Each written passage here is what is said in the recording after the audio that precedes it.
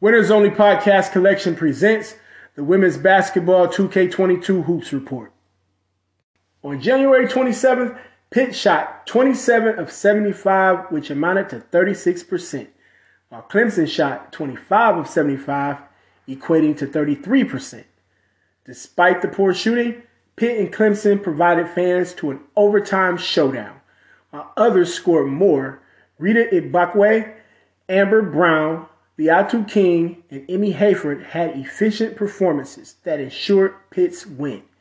King and Hayford came off of the bench to shoot a combined 8 for 13.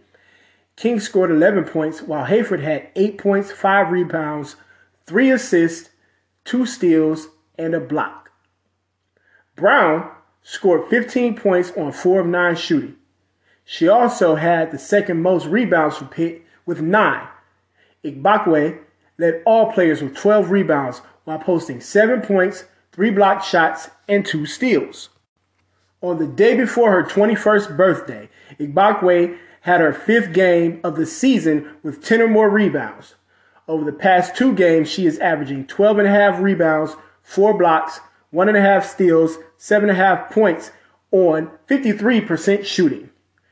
Pitt improved to 11-9 while Clemson dropped to 7-13.